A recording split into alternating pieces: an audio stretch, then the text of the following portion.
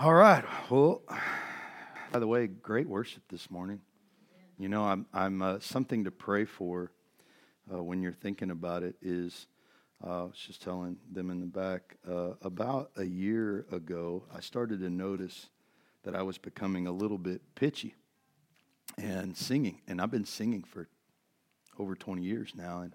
And I mean, you know, I don't think I'm the best singer out there, but I can carry a tune, and I've enjoyed singing. I've created a lot of songs, like writing, like a lot of those things. But I started noticing I was getting pitchy about a year ago, and then in the last 4 or 5 months, many of you probably noticed like I can't sing as much.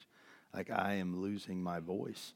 And in the past probably 2 months, by the time I get to an end of a day, I'm struggling to have a voice every day. And so I decided yesterday, as I was getting to the end of yesterday, and I was like, I'm losing my voice by the end of the day. And I mean, I know I talk a lot, okay?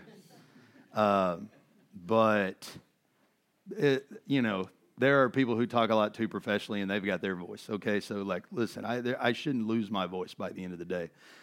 And I did, at first, I thought, man, okay, I'm getting older. Maybe that's just, but like, dude, there's people that are way older than me that sing awesome. And I would like to continue singing. So I'm going to make an appointment, I think, which I've kind of like put off, but I think I'm going to make an appointment to have this looked at and so I can continue doing what God's called me to do. So be praying for me in that area. I want to praise and I want to worship the Lord, and I'm doing the best I can. But Joy is really picking up the slack right now, and I'm appreciating it. And you know what, though? I will tell you this, it is awesome to not be able to sing and just enjoy you singing. And to be able to hear all of you is awesome, right? I mean, it really, really is. It's always my favorite.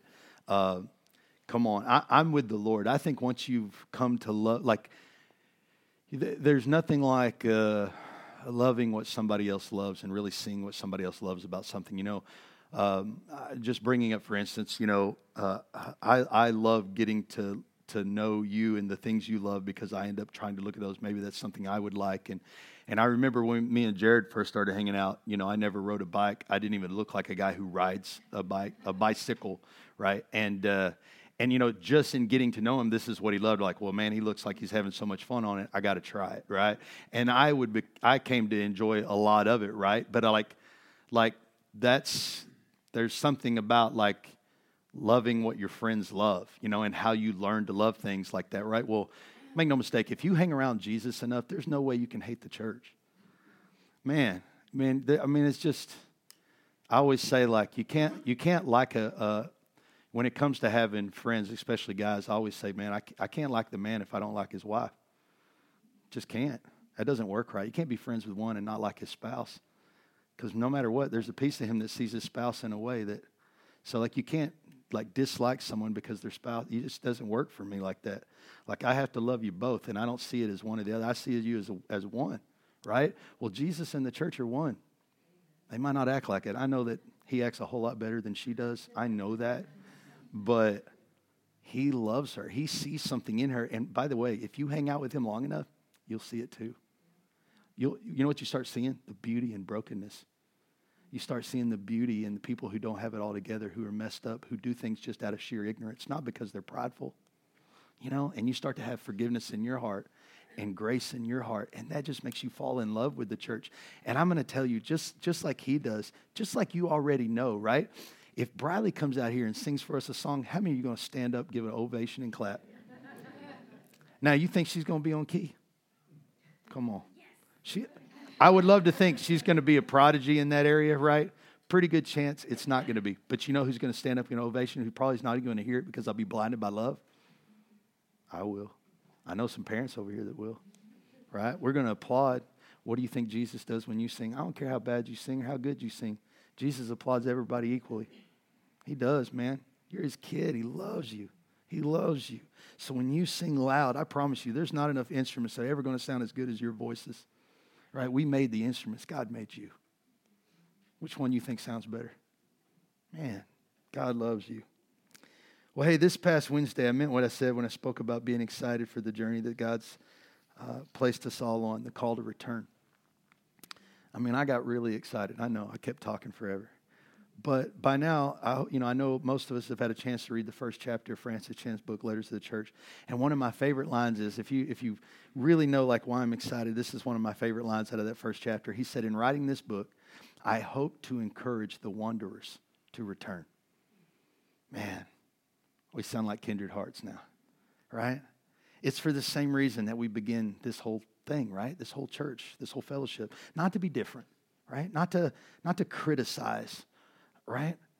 But to re-explore the old ways and return to a more biblical approach to becoming what Jesus wanted us to be, right? What he really dreamed for us to be. A righteous movement, right, that moves in his power and authority, right? So that we can say we're ecclesia, right? We are the church that moves within his authority. We're the people who move within his power. There is no church wall. There's no buildings that contain us, right? There is only one place that contains us. God calls it his footstool. We call it the earth, right? That's the only place, right? Everywhere we go, the church is. I love this. We move with him as he moves, right? And right now, we are like Moses in the book of Exodus, right? We're on our own exodus. We're on our own journey. We're also journeying down a path we've never been before, right? We don't know what the old ways were like. We were born in this way. We don't know what it's like. So this is kind of an exploration for us. It's new to us, but it's not new at all, is it? Right? But this is what we're going through and what can be. And these are the things that excite me. I really feel like we're on the ground floor of this. You know how many people want to be on the ground floor of a movement? We're on the ground floor of a movement.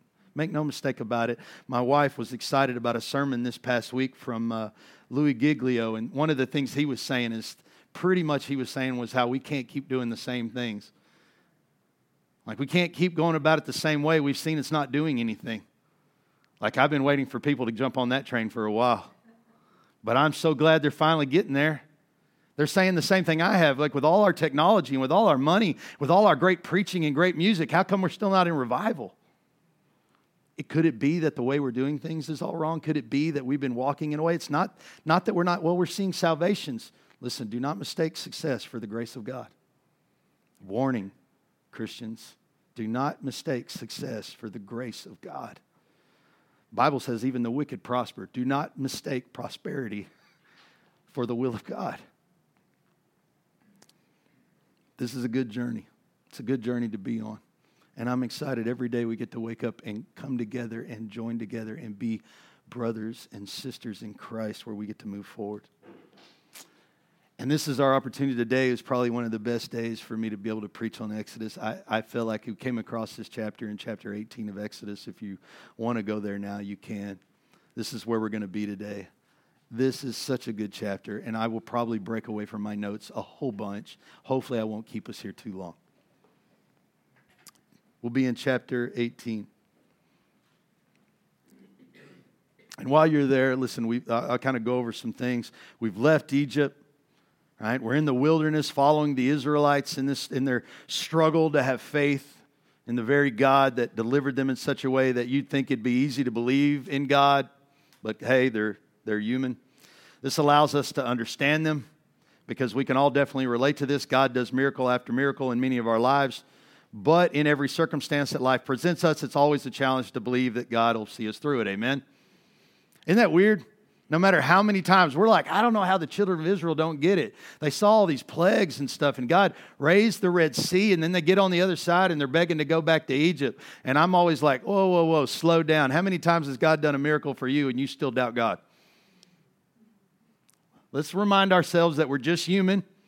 It's easy to armchair quarterback other people, right? But the truth is, we're just people. We make mistakes. We struggle all our own struggles, right? I don't care how many times God supernaturally just shows up in our life, we still struggle to believe that He'll do it again. A lot of the times we believe, or we struggle to believe, is because He doesn't do it the same way twice. C.S. Lewis got that right in the books on Narnia. God never moves hardly the same way twice. Rarely. I mean, think about it. If you think about it, they're slaves to Egypt. The Israelites, God delivers them. Egypt pursues them. They think they're dead even after witnessing all these plagues, right? He opens the sea. They get on the other side. Food and water becomes the struggle. And by the way, what did we say? They were legit struggles. They went 3 days without water. You go without 3 days without water and see if you don't cry. Let's see you believe in God after 3 days with no water. I can tell you with 3 days with no food, I'm struggling to believe in God. Come on. That's just part of life, right? But God deals with it, right? He sends manna and quail. Y'all love that sermon. You got free Chick-fil-A cards that day because, hello, bread and chicken sandwiches. That's a no-brainer, right? They get thirsty and there's a lack of water, and twice God leads them to water, even making it appear from the rocks. How many of y'all have done that? I never done that, by the way. When I was a kid, I tried that switch thing. Didn't work for me.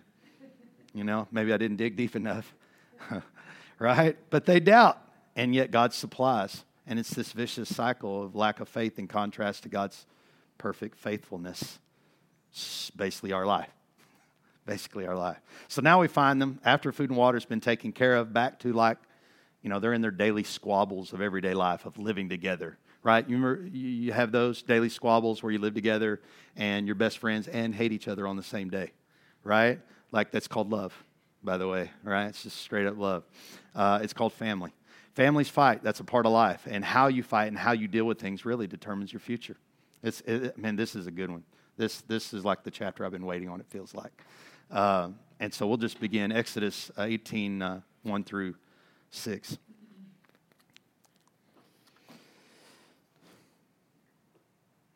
Jethro, I'm going to read out of the ESV on this one. Jethro, the priest of Midian, Moses' father-in-law, heard of all that God had done for Moses and for Israel's people and how the Lord had brought Israel out of Egypt. Now, Jethro, Moses' father-in-law, had taken Zipporah, Moses' wife, after he had sent her home, along with her 2 sons. The name of the one was Gershom, for he said, I have been a sojourner in a foreign land. And the name of the other, Eliezer, for he said, the God of my father was my help and delivered me from the sword of Pharaoh. Jethro, Moses' father-in-law, came with his sons and wife to Moses and his wife to Moses in the wilderness where he was encamped at the mountain of God. And when he sent word to Moses, I, your father-in-law Jethro, am coming to you with your wife, and her 2 sons are with her. We'll stop right there. Let's pray real quick before we get going any farther. Father, I want to present this word before you, Lord. I feel like it's a word from you. But now I give it back to you, God. Lord, I can never open the eyes or the ears or the heart like you can. So, Father, I pray as we speak your word out today, God, and we reveal the truth within it, Lord, that it be your truth for which you get all the glory, God. Lord, that you would use it to grow and nurture us like manna and quail. Lord, that it would become the very thing that sustains us and helps sustain others. God, use it in your ministry, in your church, for your glory. In Jesus' name. The whole church says amen. So, to be honest, when I read this, it's one of the few times we see the real humanness of Moses. Man, he's human, right? It's a family reunion after a long, tough time without his wife and kids. Seriously, I mean, there's nothing like seeing your family or just having your family next to you during a tough time. And if you don't think this is a tough time for Moses, I mean, remember the last time, how long am I going to deal with these complainers nonstop, right? The great thing about trials is when family's around is that it shoves the attention off each other. And you end up rallying together to face whatever the hardship is. And this is really when families grow stronger. When Joy and I first moved here, everything we knew was back in Terrell. Everything we knew. And here came this very foreignness. You know, we lived on the same block as my sister-in-law. All of my kids were homeschooled. Rachel and Reagan were homeschooled. Reese was just being born. My sister-in-law lived 5 houses down with her 4 kids, all homeschooled. My other 2 sister-in-laws within a couple of miles, their kids were homeschooled, and I had a swim pool. What do you think my house was like every day?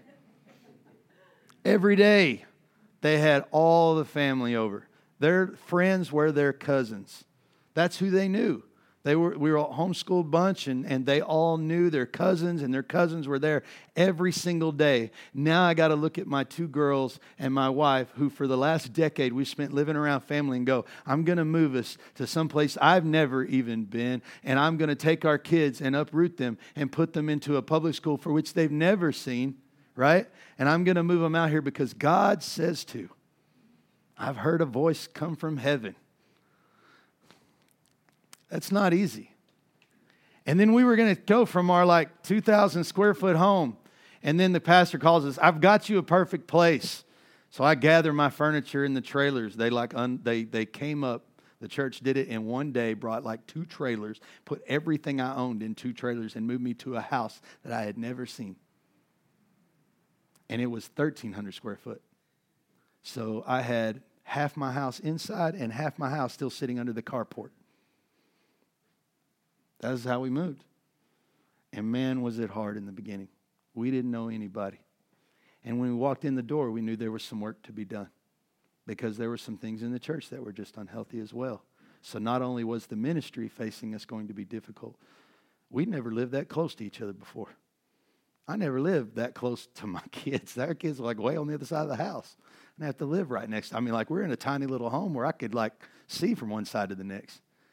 And all the luxuries that we had were gone. And I would tell you, my wife will tell you, best thing ever happened to us. We became more of a family because we were right next to it. We had to live on top of each other. These things we had to endure together. We had to put our kids in school, be very active to make sure the things that we had achieved through homeschool were going to keep those same achievements happening throughout the way. I think we did pretty good, but it took a lot of work, more work than we ever had to do before.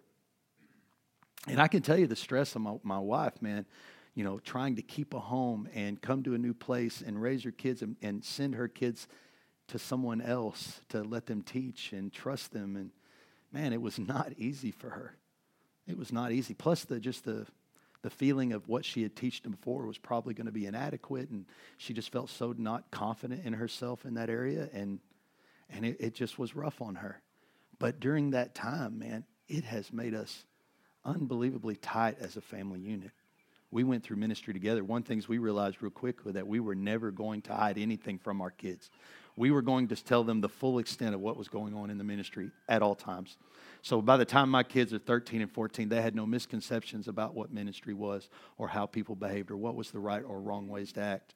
They knew who the good people were in ministry and they knew who the bad people were in ministry. But I wanted them to see that because I wanted them to see how to live in ministry. But I'm telling you, one of the things that helped me not get so focused on the bad or the good or these things, right, was that I had my family there.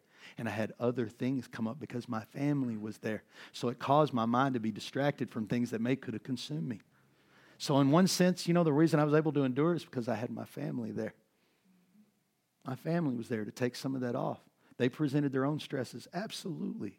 Absolutely. But those stresses kept me from the other stresses. It's like they saved me from the whole thing. And having my wife there, it was incredible, right? Think about this. For Moses, it had been really long and this really unknown time. It was a walk by faith, right, to get to where he was at. He didn't know what God was all going to do. God didn't say, hey, listen, I'm going to do this many plagues. This is how it's going to work. You're going to go through the Red Sea. He was like taking it day by day. I'm just happy we didn't die today.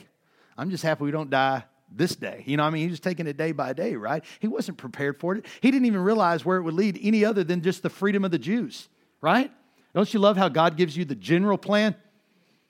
God will give you a word and you're like, all right. Like Roy was talking about in his testimony, Ann had given him a word from God and he was like, I don't know how that applies. We never know how God's word applies until it applies.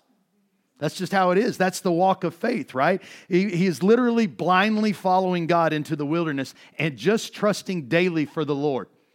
That's what he's doing, right? So to see his wife has got to feel like a small reward.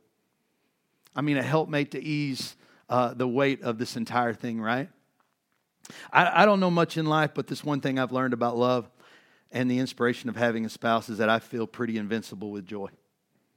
It's just the truth. I do. Even from the beginning, I was willing to move to Washington State with her. Never been there before in my life. I moved twice like an idiot. But I moved. I was in love, man. Because why? Because she was there. And if she was there, then I don't care what it takes to get there. I don't care that I've never driven 2,200 miles as a 22-year-old kid. I'm going to jump in a Penske with whatever little I have and we're going. I don't care. Well, we ain't got a job. I'll figure it out. If she wants to go, that's where we're going. I'll figure it out. That's the adventure. If she'll go with me, I'll go on any adventure. I feel invincible around her, right? I was willing to quit my job and take a risk on God because she was going to support me and go with me. She was willing to come here and uproot our kids and leave all the luxurious stuff that we had enjoyed, the job and all those things we enjoy, because we knew God was calling us to something greater, right? I was willing to plant this church and risk failing because she would support me in planting it. She was encouraging me. She was cheerleading. You need to do this.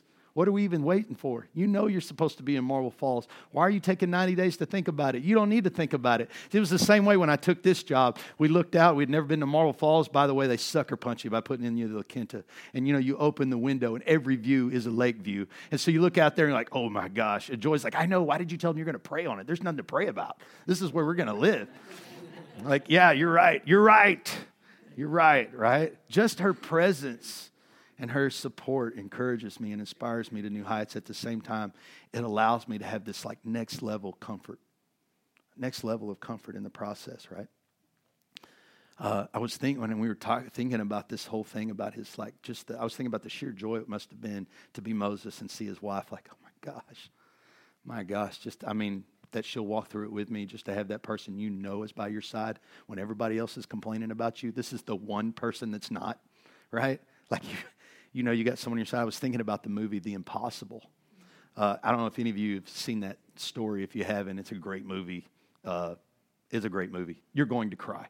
Just get over that. If you're not a cry person, you probably don't have a soul. You need to work on that, right? But it's the story of a family that endured separation due to a 30-foot tsunami. True story, right? Joy and I watched this together. It was both horrific, and yet it was like watching a miracle at the same time, right? The husband and wife were separated when the tsunami hit. The wife had the oldest son, and the husband had the youngest two sons, and they both thought each other were dead. And the wife is hurt really bad, and the son, who's 10 or 12, right, has to help her get to where she's got to get, and she's really bad hurt, right? But they both are thinking each other is dead because there are hundreds of people, maybe thousands that are dead because of this entire event. And then the whole story is really their experience of how they survive it. And I'm going to tell you, the part where you cry, right, the part where you first realize it is when they finally end up at the end realizing, the oldest brother hears the youngest two brothers calling out because they see each other along the way, and they see each other for the first time, and all those brothers just hug, and you're like, oh, just tears by that. I'm trying to find them back right now thinking about it. And then for the first time, the mom is in the hospital. She's being treated the best she can with what they have there. And then the dad realizes, okay, my youngest two kids are alive, and now I find out my wife is alive. You can deal with a lot of things when you know your family's okay. When you know your spouse is going to be there. I don't care how bad at times it can be, but when you know that they're there, you can deal with so much. So much. It's so interesting how the Bible paints marriage being the joining to becoming one that makes you stronger. Man, so much stronger. You are better with your spouse than you are away from them. Man, even though the difficulties in the movie they had to face, it was easier because they had each other. They had each other, right? And if you're married, you already relate to that feeling you get when you both that when you realize the other person is like that when they're there. It's amazing the strength we draw from each other in marriage. It's amazing, right? Our spouse and our children, they're gifts from God. They are gifts from God. And I couldn't get through this chapter without first thinking about Jethro going, I've heard about all these things Moses has done. And he's the priest of Midian, by the way. And I don't know if you get the word priest, but I'm pretty sure that means he's holy and righteous. And here is a man who has been a leader, right? I was thinking about this with Jethro and the type of man he was, that he could understand Moses in this moment. And he hears about all the things that Moses has done, but he's also a man who understands, hey, I know what it's like to lead a lot of people. I know what it's like to be where you're taking chances and you're taking risks. By the way, Moses, remember when I took a risk on the murderer that was fleeing from Egypt that I allowed to marry to my daughter? How many of you in for that one? How many of you signed up for the man who is fleeing Egypt as a notorious murderer, and you're like, yeah, go ahead and marry my daughter? By the way, that's not what I dream for my kids, okay? But, the great thing about God is God takes murderers and he makes them priests. Moses is a murderer. We know that, right? And when he meets his wife, he's on the run for murder. Jethro takes him in. And I think about that moment of like knowing the backstory of Moses. And here's Jethro going, I'm going to give you a second chance. I understand that you meant to do what's right, but that's not right. And I'm going to give you this second chance in life. And that second chance turned into this man who would one day hear the voice of God and go back and try to do something about it, even if it means leaving his family and his kids. And Jethro in this moment realizes, you know what Moses needs more than anything right now? He's facing so much difficulty. Yes, I've heard what's happened, but that means I also know where he's at. And if I know where he's at, that means I know what he needs. You know what he needs? He doesn't need Jethro. He needs his wife and kids there. You know who knows something like that? A man who knows it himself. A man who knows it himself. Exodus 18, 17 through 12. Let's keep moving. I'm telling you, there's like 3 good devotions out of this whole thing I could just preach. I mean, it's so good. 7 through 12. Moses went out to meet his father-in-law, bowed down, and kissed him. And they asked each other of their welfare and went into the tent. Then Moses told his father-in-law all that the Lord had done to Pharaoh and to all the Egyptians for Israel's sake, all the hardship that had come upon them in the way, and how the Lord had delivered them. And Jethro rejoiced for all the good that the Lord had done to Israel, in that he had delivered them out of the hand of the Egyptians. Jethro said, "Blessed be the Lord who has delivered you out of the hand of the Egyptians and out of the hand of Pharaoh, and has delivered the people from under the hand of the Egyptians. Now I know that the Lord is greater than all gods, because in this affair they dealt arrogantly with the people." And Jethro, Moses' father-in-law, brought a burnt offering and sacrifices to God. And Aaron came with all the elders of Israel to eat bread with Moses' father-in-law before God. You know, the book of Revelations, it records in the end that we shall overcome this life, this world, and even the enemy with the power of our testimony and the blood of the Lamb. Isn't it interesting to see the power of our testimony there? Doesn't seem like that would be the case, right? But the story of how God saved me, along with the blood that actually saved me, is what really is going to help the world.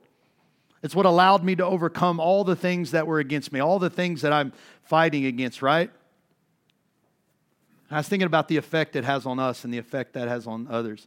Moses just shares his testimony, and it sends Jethro into like overflowing joy. I mean, it's like bubbled out, really, right? I mean, this would cause Jethro to get to a point he can't contain it, right? He's like, you know what, man? We're partying. As soon as I hear this, we're throwing a party. Altar's getting built. We're sacrificing on it. And we're gonna praise the Lord, right? Immediately, Jethro's leadership. Here's your wife and kids, Moses, because I know that you'll lead better with them. Secondly, as soon as I heard your testimony, we got to get excited about that. Right? You haven't stopped long enough on this journey to celebrate what God's already done. It's time to stop for a second and celebrate. We're going to praise God. And you're going to find out how contagious it is, right? How contagious is it? It kind of leaks out, doesn't it? And all of a sudden Aaron's like, oh, I went in on that. Right? All the rest of the elders in Israel are like, dude, that sounds good to us. All right, man, fajitas. Meat right off the altar. They join in and it becomes this whole day of worship, right? And the lesson is simple. How we praise God, how we genuinely praise God is contagious, right? 1 Peter 1, 8 and 9 reads, though you have not seen him, you love him. And though you do not see him, you believe in him and rejoice with joy that is inexpressible and filled with glory, obtaining the outcome of your faith, the salvation of your souls, right? And listen, if this applies, who Peter's talking to is to the persecuted church. If it applies to the people who are being oppressed and being stomped down and being killed and murdered, how much more should it apply to us who get to rejoice and walk in the Lord every day? Right? We literally are across the street from a company that decides not to have Sunday business because they want people to be worshiping the God. Man, this is worship, right? You know, we live next to all these lakes, right? Have you ever seen a boat when it's docked, right? And it's tied off. Yeah, of course you have. Like anytime there's like somebody comes through there, I know they always say no wake zone, but there's always wake, okay? And the water moves and it ripples up, right? It moves the boat up and down, right? And it moves side to side, but you know it never leaves the dock. Why? Because it's tied off. Well, this is how it is with joy. This is how it is. Nobody can steal your joy. It's tied off. So listen, it gets moved around. It gets shoved around. but nobody can take it. It's tied to Christ, to the one who Peter said we've never seen, but we can see that it's there. You can't physically see what's holding me together, but inside me is the living Christ. And in him, my joy, my hope, my strength is found. Amen? Man, and this chapter just keeps getting better. Right? Look at verse 13 with me. I'm being the New Living for this one. I just like the way it says it better. It says the next day. See what I was saying about it? Could be all little mini sermons. Like each one of them could be its own devotion. It's so good. The whole chapter is just oozing with good stuff. Right? Exodus 18, 13 through 26, the next day, Moses took his seat to hear the people's dispute against each other. Who wants that job? Horrible job. Right? They waited before him from morning till evening. When Moses' father-in-law saw all that Moses was doing for the people, he asked, "What are you really accomplishing here? Why are you trying to do this all alone while everyone stands around you morning till evening?" Moses replied, "Because the people come to me to get a ruling from God. When a dispute arises, they come to me, and I'm the one who settles the case between the quarreling parties. I inform the people of God's decrees and give them instructions." "This is not good," Moses' father-in-law exclaimed. "You're going to wear yourself out and the people too. This job is too heavy a burden for you to handle all by yourself. Now listen to me and let me give you a word of advice, and may God be with you. You should continue to be the people's representative before God, bringing their disputes to him. Teach them God's decrees and give them his instructions. Show them how to conduct their lives. But select from all the people some capable, honest men who fear God and hate bribes. Appoint them as leaders over groups of 1,150 and 10. They should always be available to solve the people's common disputes. But you have to bring the major cases to you. Let the leaders decide the smaller matters themselves. They will help you carry the load, making the task easier for you. If you follow this advice, and if God commands you to do so, then you will be able to endure the pressures. And all these people will go home in peace." Moses listened to his father-in-law's advice and followed his suggestions. He chose capable men from all over Israel and appointed them as leaders over the people. He put them in charge of groups of 1,150 and 10. And then these men were always available to solve the people's common disputes. They brought the major cases to Moses, but they took care of the smaller matters themselves. We'll stop there. Man, there's so much good stuff there. So much good, godly leadership. And you guys know, man, I'm a leadership nut. I love to talk leadership. I mean, I love it. I've been wanting to teach a leadership class during the week for a long time now. Maybe I'll one day do it. But I so bad love leadership, right? And Jethro just brings a ton of stuff to the table. He's so smart. Let's deal with the obvious. We'll just deal straight up with the obvious. And I'm going to just jump right into the leadership stuff. Leaders are not born half as much as they're made. Right? It's the truth, whether you agree with it or not. Leaders are not born. They're like 1 out of 10 is a born leader. But 9 out of 10 are made. Leadership is driven mostly through experience, although you can learn a lot from advice if you're willing to actually try out the advice. Right? But leaders aren't born half as much as they're made. In Jethro, we see where Moses has learned to lead. Jethro's wisdom in these matters are obvious before Moses. And here's where we see God's plan coming to fruition. So God takes Moses and he removes him from all that teaching of Egypt, right? He's smart, man. Prince of Egypt, raised in Pharaoh's house. He's not an idiot, right? But God removes him from there. You think you know how to free the Jews. That didn't work out so good, did it? The one thing he learned from Egypt is the one thing Egypt knew, which was violence, huh? That's the whole thing. They threatened them the entire time. They were killing babies, doing all kinds of crazy stuff, right? That's what he learned from Egypt, right? So God took Moses and he pulled him out of Egypt and he placed him in a place where he was unlearned. He don't know a lot about farming or sheep. Can't imagine the pharaohs like tending sheep all day, right? I mean, come on. But all of this murder, this whole thing, it all landed him in Jethro's house. And under Jethro, Moses learned how to work hard, right? Because Jethro was very wealthy. And he also learned how to be devout, both as a man of God and a family man. We know this because he heard God's voice when it was time to hear God's voice, right? He listened to Jethro because he's witnessed and served under the leadership of Jethro as his son-in-law, right? I love that right off the bat, he shows respect. By the way, Moses is like a god to a people at this point. I mean, they don't go to God when they have complaints. They go to Moses, right? So he's the mediator between man and God. Who else is called the mediator between man and God that you know of, right? So Moses is almost in this moment, he's like this. He's not the pre-incarnate Christ, but he's the example for what it's going to be like one day. One day there's going to be this mediator between man and God, the man Jesus Christ, so that you'll be like a straight shot to God. But for right now, this is what I'm implementing so that you can see one day I'm setting up this system that is going to be. This is some cool stuff that's happening here. Right? But I love the fact that here's a man who's leading millions of people who, by the way, has been following God pretty good this entire time, who just threw a stick in the water to make it sweet, just hit a rock, made water come out, right? Is doing really good before the Lord. But as soon as Jethro walks in the house, what happens? He bows down. Praise God for his humility. I say Moses was a meek and humble individual. If you don't see it there, that's great leadership, by the way. That's a learned attribute. That's a learned attribute. He listens to Jethro, right? Some men never really find out who they are until the crisis arrives. And that's just how it is.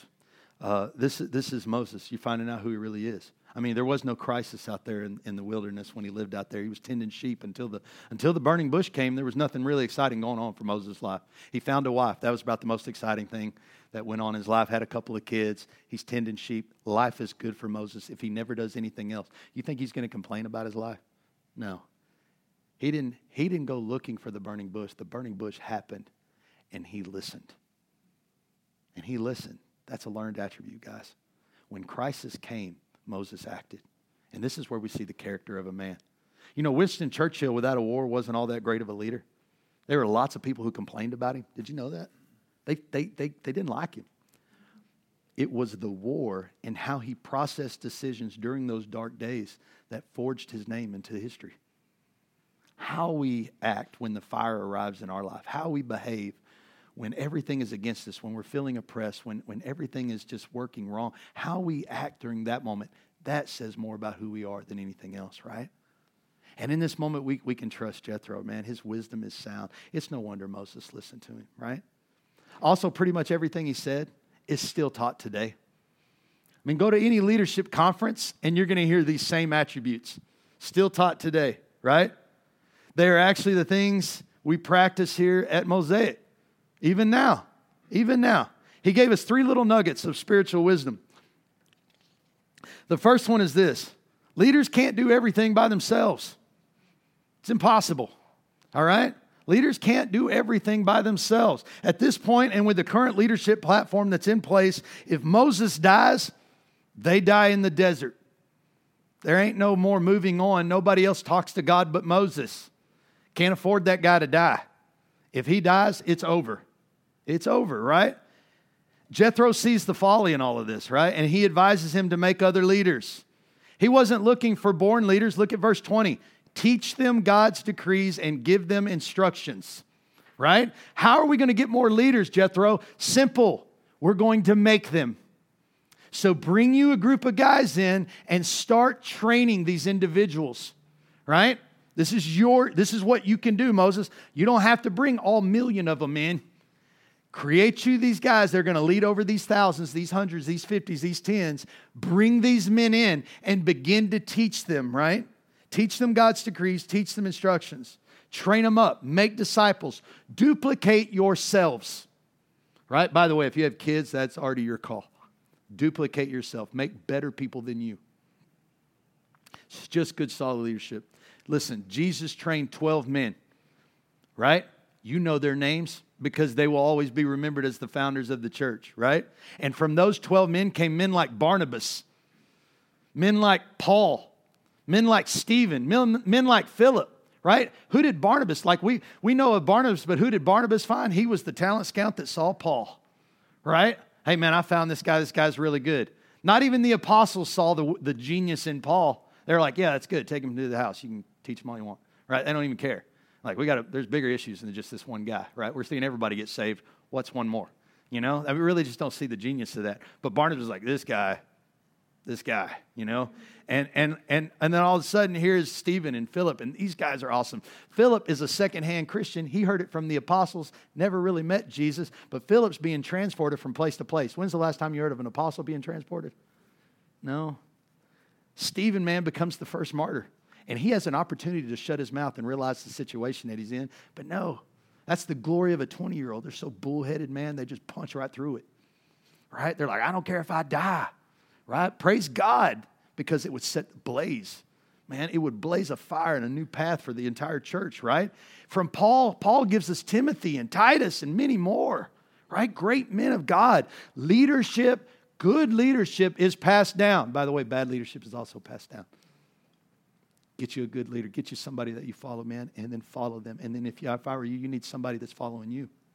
You need to be raising up people that are going to be Christ followers too, right? And then you know what? Here's where it gets important, man. To be a good leader, you got to live that junk, right? I don't know if you saw the scripture I was talking about the other day on Facebook, but I posted that one of my favorites we've talked about in here from Esther. That when I think it's Haman who's complaining about Mordecai, and he's like talking to the king. He goes, "Sire, there's these people that live separate from us. They got their own set of rules and everything." And he's complaining, like, welcome to the Christians. By the way, if we're not being complained about, I kind of wonder how we're living. I get scared a lot of times when I see how a lot of people live these days, man. They say one thing and then they are another. Listen, man, Christianity in the Bible looked entirely different from the world. And when it looks like the world, this is where people get confused. They're like, well, yeah, how is that really Christianity? You talk one thing. Listen, people aren't dumb. I don't know why Christians get in the church and they think they can live one way and still serve the Bible, whether they're ignorant to the truth of the Bible or what. But it seems to me that more lost people understand the Bible better than saved people. Because they realize real quick when a person's not behaving in a way that they should. Because they know Jesus. They've heard everybody talk about how good he is, and then they're wondering why you're not that. If that's your aspiration and that's who you're looking to, why aren't you behaving in such a way that represents him? The world is not dumb. They will pull that on you quick as all get out. Right? The second lesson was this. Leaders need to be above reproach. In verse 21, Jethro makes obvious the type of men that should be leading. He says, select capable, honest men who fear God and who hate bribes. Right? This seems obvious, but just look at the type of men we vote for every year here in politics. Okay? You know, I was saying this morning, we were talking about, I go into work every morning just to say hi to everybody, and I know they're working first thing in the morning. It's right by my house, so I come in and just say hi, good morning to everybody. And as we were talking about this morning about some of the things we face at the window and what people will lie about is what we were talking about. And I was like, it's so amazing to me how many people will lie over $10. Like, no, I don't have anybody else in my vehicle. Like, bro, it's just like 15 more bucks. Like, you were lying for $15. Which, by the way, my next thought was this. Like, I have a whole lot more respect for the politician that's willing to lie for $1 million than the guy who's willing to lie for 15. Like, by the way, and that guy criticizes politicians. You just lied for $15. $15. At least they're lying for $100 million. Or their kids to be set up for life. Not saying that's right either, guys. I'm just saying lying over $10. Before we start calling a spade, we got to realize what we do. These people who complain and like they lie about a lot of stuff too that's petty. They lie on their taxes. We better not go there. We better just stop right there.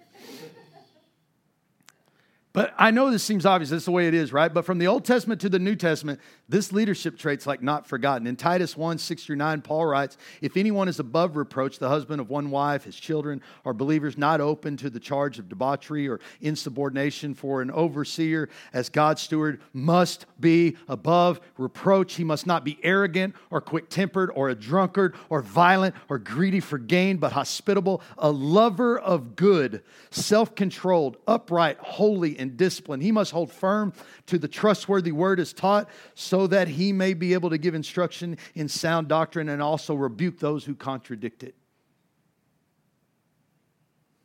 By the way, despite what you might hear out there, this is still the bar for pastors and spiritual leaders. I had somebody ask me a while back, I was telling them, like, I see a lot of people in ministry today here in Marble Falls, that they struggle, they don't meet the bar. They've lowered the bar, lowered the standard. And they were like, well, what standard? Your standard? I'm like, no, I don't think I have to explain the Bible. The Bible's pretty clear about what the standard is. Now, you can manipulate that all you want. The Pharisees did that all the time. Remember the stories of the Pharisees who decided you couldn't leave your home on Sunday, so they would take bricks of their home and put them out there like another 20 feet outside their house? Well, technically, I'm not outside my house because those bricks are the outside of my house. And so, like, you see how we can work legalism? It's really easy to work legalism. I think people have done that with the Scriptures. But make no mistake, they are the standard. I also think the Bible presents two ways to live. It presents one way of living in excellence, and it presents one way of living acceptable. You can live acceptable, but acceptable is like walking into heaven still smelling like smoke. I mean, I don't know about you, but it's people who thought they were Christians that are going to say, we were doing all these things in your name. Those are the people that are like going to have a rude awakening when they get to heaven. Those people went to church. Those people probably paid tithes. Those people thought they was doing good. The problem is they were selfish in the process. There was a whole lot of wickedness going on inside. Their outside works seemed good, but their inside works were not there. The last little nugget that Jethro gives Moses might just be the best one. Leaders understand that God's will is first, even if it means confounding human wisdom and logic. Look at verse 23. It's the caution tape to making changes with the body of Christ. He says, if you follow this advice, because it is good advice, and if God commands you to do so, hello, the clause in the contract, right? Then you'll be able to endure the pressures and all these people will go home in peace, right? All of this is good, right? But the main thing is still the main thing. If God commands you to do so, then you can do it. Period. Right? Sometimes I think we use our human intellect and we never even bother to see if God is what we're doing. He's even in it. We don't even ask God. We're like, I remember a guy talking one time about planting churches, but the way he went about planting is not how you would normally plant. He had a big church up in Pennsylvania. It was growing, a really big church at the time. I think he had like 600 or 700. And here's the thing is, he was praying for a bigger parking lot. He's like, God, we need this parking lot. He goes, man, I was out there. We would have prayer walks, and we would walk this parking lot like crazy. And there were other businesses nearby, but they looked like they were going out. This is what he said. He goes, there were other businesses nearby, but they looked like they were probably running out of business. So like we were aggressive. We were like, Lord, if they need to go, just push them out, God, so we can have this parking lot, because I need more people. I'm never going to get to 1,000 people, God, if I can't. We need 1,000 people because that's what's going to glorify you, God. And finally, God stopped him. And this is what I thought this is why I remembered it. He goes, I forget his name. He goes, hey, when are you going to ask me what I want? And I always amazed that, somebody gets to 700 people in a church and they never even thought to ask what God wanted. I'm always amazed when I hear megachurch guys have to apologize for building a church that God didn't even ask if he wanted it. They didn't even ask God. They just assumed God, right? I'm always amazed at that. But that's why I remember the story. And you know what God said I wanted? He's like, listen, I don't want a big old church. I don't want you to have the church of 1,000. That's not what I want. I don't want you to run off all these businesses because you need a parking lot. That's not what I want. Half these people are driving 30 minutes across town to get to you. How about you take your youth pastor and go supplant him over there? And he goes, whoa, whoa, whoa, God. Is that you? But he ended up taking his youth pastor and implanting him in a place that they paid for, and when all this money they've been saving to build this parking lot, and put him across the deal. And they're like 7 churches later, and he's only running 200 or 300, but all these other churches are running 200 or 300, and they're thinking maybe that's just how we do it. Maybe it's not about how big we grow, or maybe it's not how much we add. It's more how much we can multiply. We've said it a long time in here. If we get any bigger probably than here, why don't we just go to the next? Why don't we just find another pastor who wants a small little church and help him supplant? We need more pastors. We need more leaders. We need people who are hungry for the move of God. We need people who are hungry to do something with God, to teach others, to train others, right? We need people like that. And there's a lot of them out there, man. They've been trained now for a long time not to come without a paycheck. And we're going to have to work through that. My generation and the generation before me are very guilty of teaching people that they need a paycheck to do ministry. And we'll work on that. But there are people who still love Jesus so much and are willing to do whatever he says and do whatever he says to accomplish the things that God's called them to do. And I'm a firm believer in that, right? Not all of it's logical, by the way. It's not logical, right? And I know the same statistics that if everybody tithed, nobody'd be hungry. I know all those. But listen, the church is broken. She's always going to have struggle. But you know what she needs? She needs people who loves her and gives her grace and is willing to walk with her just slow as it takes, right? Sometimes what's logical is not necessarily godly wisdom. This is the weird part between wisdom and faith, right? You ever notice that? I mean, the more I was thinking about this, about faith and wisdom and how this one confounds the other, right? I mean, obviously we have the scripture from 1 Corinthians, for consider your calling, brothers, that not many of you were wise according to standards, not many of you were powerful, not many of you were noble birth, but God chose what is foolish in the world to shame the wise. God chose what is weak in the world to shame the strong. God chose what is low and despised in the world, and even things that are not, to bring to nothing those that are, so that no human being might boast in the presence of God. right? We know this, right? But some of our greatest wisdom is just foolishness. Would you ever have considered if water was bad and you needed it, we should throw a stick in it? That's going to work. No, but that's what worked, didn't it? Right? When they're thirsty again, if we break this rock right here with this stick, that's going to work. Nobody thinks like that. Man, I was a kid with the whole, what do they call that? I don't even know what they call that you got the like wishbone stick, and you're looking for water. I'm not sure about that. Like, that's a weird deal, but like there's some things that just confound your wisdom. I don't know why, I don't understand how it works. By the way, like I'm still trying to figure out, like as a military guy who loves strategy, I've yet to like understand Jericho. If any of you have got this like explanation, like, well, they blew the trumpets so loud that the sound waves knocked the walls down. I've been to a lot of marching bands. And I mean, as good as UT is and some of these college places I've been to, nuh-uh, I can't believe that. I'm not sure how trumpets play into that factor or how the seventh time around is the one that does it. Like, who made that up, right? But that worked. What about Gideon? How many of you decrease your army so that you can win a war? Nobody does. That's dumb. That's dumb. But did it work? Yeah. Sometimes faith requires us to do things that are not logical. Sometimes faith asks things from us that's not wisdom. It's not wise to pick your whole family up, move to Marble Falls. How is that going to help me and everything I got? You know what God knew in my heart? What I wanted more for my family than finances and stuff was relationships and the fact that we would have healthiness in our house. I wanted less drama. I wanted to go to a place where we could pour out love on a people and people who would pour out love on us back. I wanted what I saw in the Bible, the dream of the church to be, right? It's what I long for this place. It's the reason why I feel like such a tight-knit family here where we all love one another. And we're more than just a church. We're family here. We're family here. We love each other.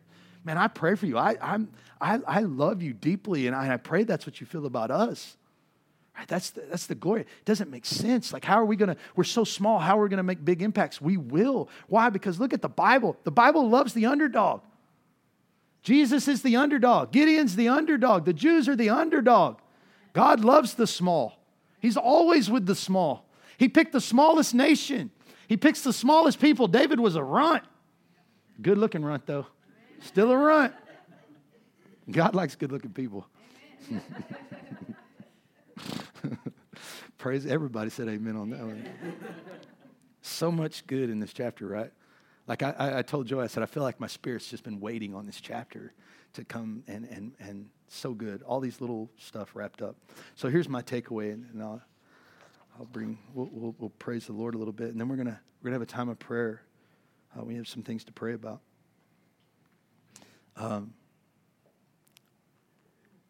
I think when we struggle with wisdom, we struggle with those things. There's this thing where we become aware of our own smallness. Like, we're so smart, and we can be so successful, and yet we're around God, and God reminds us how small we are. Man, that's why I love the mountains. When I go out to the mountains, I tell Joe all the time, and I come back, and I feel so small out there. Like, I'm, here, I'm a Marine and pastor, and I, from Texas, which already makes you like awesome anyway. And then you go up into the mountains, and the mountains are like, calm down, little man. And you just feel this smallness. So it's really good, right? So here's the takeaway. We all need Jethros in our life. All right? We all need Jethros in life. We need people, right? Mentors and spiritual leaders that help shape us and really bring out the best in us. I've told y'all so many stories of mine. Whether it was from Pastor Henry Cutbirth, Joy's grandfather, who I showed, remember the picture of me in the little Catholic collar? I mean, come on, dude. That's just bizarre. But he had a vision for what he believed God was calling me to be, and he kept pressing that on me, this vision of you're going to preach, and you're going to preach, and you're going to be this man of God. And I think that was his way of like impressing that on me. And then I had a man, Merle Adams, was a great man who would take time out of his day and have lunch with me at his house, and was just so inviting in, and just had tons of wisdom to pour out. He wasn't a pastor. He was the HR guy at a biscuit factory, but man, was he a man of God. He was just a powerful man of God, and you listened when he spoke, and everything about his life was healthy. He welcomed in the young people. Even though he didn't like their music, he let them sing and dance all they wanted, and tried to, he was like, listen, this is their time. This is their thing. It's time for my generation to take a step back. Yes, I love all the things that we went through, but this is the new generation, and they got to find their voice. He had such a healthiness to him that I hungered for, that I think helped me along the way. And then Pastor Stephen McKnight, who originally I helped him youth pastor there, or underneath him as a youth pastor in Terrell, and then now he's senior pastoring that church into its next place, and God's doing so much there, right? And then there's some that really, like, they'll never know that I took, like Diana, she'll never know that I took that word from her and kept it, and then would talk about it today, right? But there's so many people that have just inputted into me, and there's a lot that never even knew they were doing it. They were just being a friend when I needed one, sharing spiritual wisdom that they've learned as they came across similar experiences in life, right? Some were seasonal friends, right? Mentors and spiritual leaders. Some were long-term. I went 5-6 years without seeing Stephen. When we went and saw up for the funeral for Pastor Ford was the first time I'd seen Stephen in 6 years, but we talked twice a month just about. There's some people I don't see at all hardly, but I talk to them all the time, and that's about all the time we get. And you know why? Because we're on mission. We're on mission. He's got to go save the people that God's called him to save, and I respect that, right? He's got it to the mission field. Like some of you, your mission field is where you work, and that's where your time is. And I got to respect that. I'm not going to get all your time, right? Every church should really respect that. You're not going to get all your time. I don't need to consume you with all the time here at the church. I actually need you to be out in the actual field working. That's one of the reasons we don't have a ton of events here, because I need you in the field. Hopefully by the time they get here, they're like really ready to be saved or already saved, because you've been bringing them in from the outside, which is biblical, by the way, very biblical. Even when I was young, I remember being at boot camp, there were drill instructors that were so hard on us, but they were teaching us some very serious things that we were ignorantly unaware of, and they were being tough on us for a reason. But I'll never forget when we graduated. Man, they became our greatest cheerleaders. Wasn't that weird? Yeah. I mean, when we graduated, they went from they were terrifying, horrifying, like bad dream kind of thing. And then all of a sudden it was once you graduate, it's like, hey, how's it going? Dude, this is a trap. This is a trap or a trick, right? But then it really was hey, man, you're going to do fine, and da-da-da. And where the tearing down began, we had accomplished that which they had hoped that we would accomplish. They had really, when you reflect back, you realize how much they carried you through a lot of it. And even though it seemed like at times they were working against you, they were really working for you, right? To help you get to where you wanted to be. They moved in from this drill instructor, this teacher, into this cheerleader, right? I want to say one of the things with that, leadership has its seasons. It has its seasons. Sometimes we're teachers, and we're preachers, and we're instructors. Sometimes in our lives, there's times we come alongside somebody, and we're there to help you learn or get someplace. And then there's times in life where I'm just here to cheer you on. I'm just here to cheer you on. You don't need to hear me anymore. You already know what's right. I feel like there was a time when, let me give you a little bit that's not on my notes, but this is really good advice that I think that everybody should know, and maybe it'll help you with your frustration, because it helped me with mine. And it was this, there comes a time where when your kids are little, they got to walk. There's not one of us here that ever walked without falling. Not a single one of us. Now, when your kids fail, you help them back up. And then how many times when they get to that point where you're like, well, get up. All right? Quit crying on the floor. Or you even did it with your foot. Get up. I'm even going to bend down and acknowledge that anymore. Get up. Right? And they get up on their own, right? And there comes that time where even, by the way, there's that walk with all of us. There's that walk where we're so close with God in the beginning, and everything is so new and so fresh. And God is talking, right? Because you're a child. You need instruction. You need preaching. You need teaching, right? But then there comes that time where you're supposed to know how to walk. I can't stand when people are I just don't get fed there. You should be feeding yourself. What's wrong with you? Dude, if we saw a grown adult who didn't know how to pick up a fork and spoon, don't tell me nobody'd make fun of them. Come on. We'd expect them to be what? You have something mentally wrong with you. But in the church, we just accept that. That's not right. It's called palsy. And we allowed them to be that way because we kept feeding them. We're as guilty as they are for not. They didn't try and we didn't help. At some point, loving you is just going, is God going, no, I'm not going to talk to you and tell you the right way. I've shown you the right way. Walk in it. Walk in it. Make the decision. And you know what you're going to find out? That all things work together for good to them who love God. That it doesn't matter if it turns out to be the bad door I opened, right? I'll face those consequences and God will be with me. And if I took the good door and it was all a good decision, well, like, oh, that was the Lord's will. No, the Lord's will is that you would become the image of Jesus. And I don't know if you've recognized him, but he gets pretty beat up in the end. Now, eternity is waiting on the other side, but nobody's saying you're not going to get beat up. Look at the apostles. Look at everybody else that came after. Life is going to beat you up, guys. But God has given you everything you need to walk in it.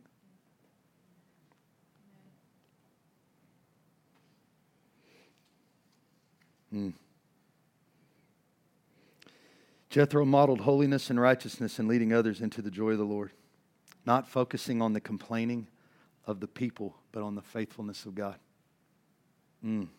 He offered advice in a way that could be received and not mistaken as criticism. Powerful. I mean, that's a whole other teaching lessons, man. It's more stuff, just so much there. He reminded Moses that above his advice, this is the Lord's will. And he was rightly rewarded the title, in my opinion, the priest of Midian. Man, that's an awesome title. And he's earned it, right? Listen, church, we're going to be taking Jethro's advice this year. You're going to see different people take the pulpit because it can't just be about me. Right? Next week, matter of fact, it's Michael. Yeah. It's also Joy's birthday. But we're not doing anything because I can't eat. That's not true. That's not true. And different people are going to have to lead on Wednesdays because otherwise we'll go into 10 o'clock. So this is where having a wife helps you. Part of the message. It's not the Pastor Jim show. I promise you that everyone could use less of my mouth. Amen. God created this beautiful thing called the church with each person representing a different piece of the body. And each piece has a gifting and a voice. And we will be better for giving them a place and a platform to make the whole of the body better. Amen? Good stuff this week, guys. Good stuff, man. We have a lot to praise the Lord for. And I know we're about to get up and we're about to sing. And then I don't want us to, when we get to this last song, just give us a minute. Jared, you might actually play some music at the end just for us real quick because we're going to pray and lay hands here. And we'll just talk about that when we get there. Amen? Amen.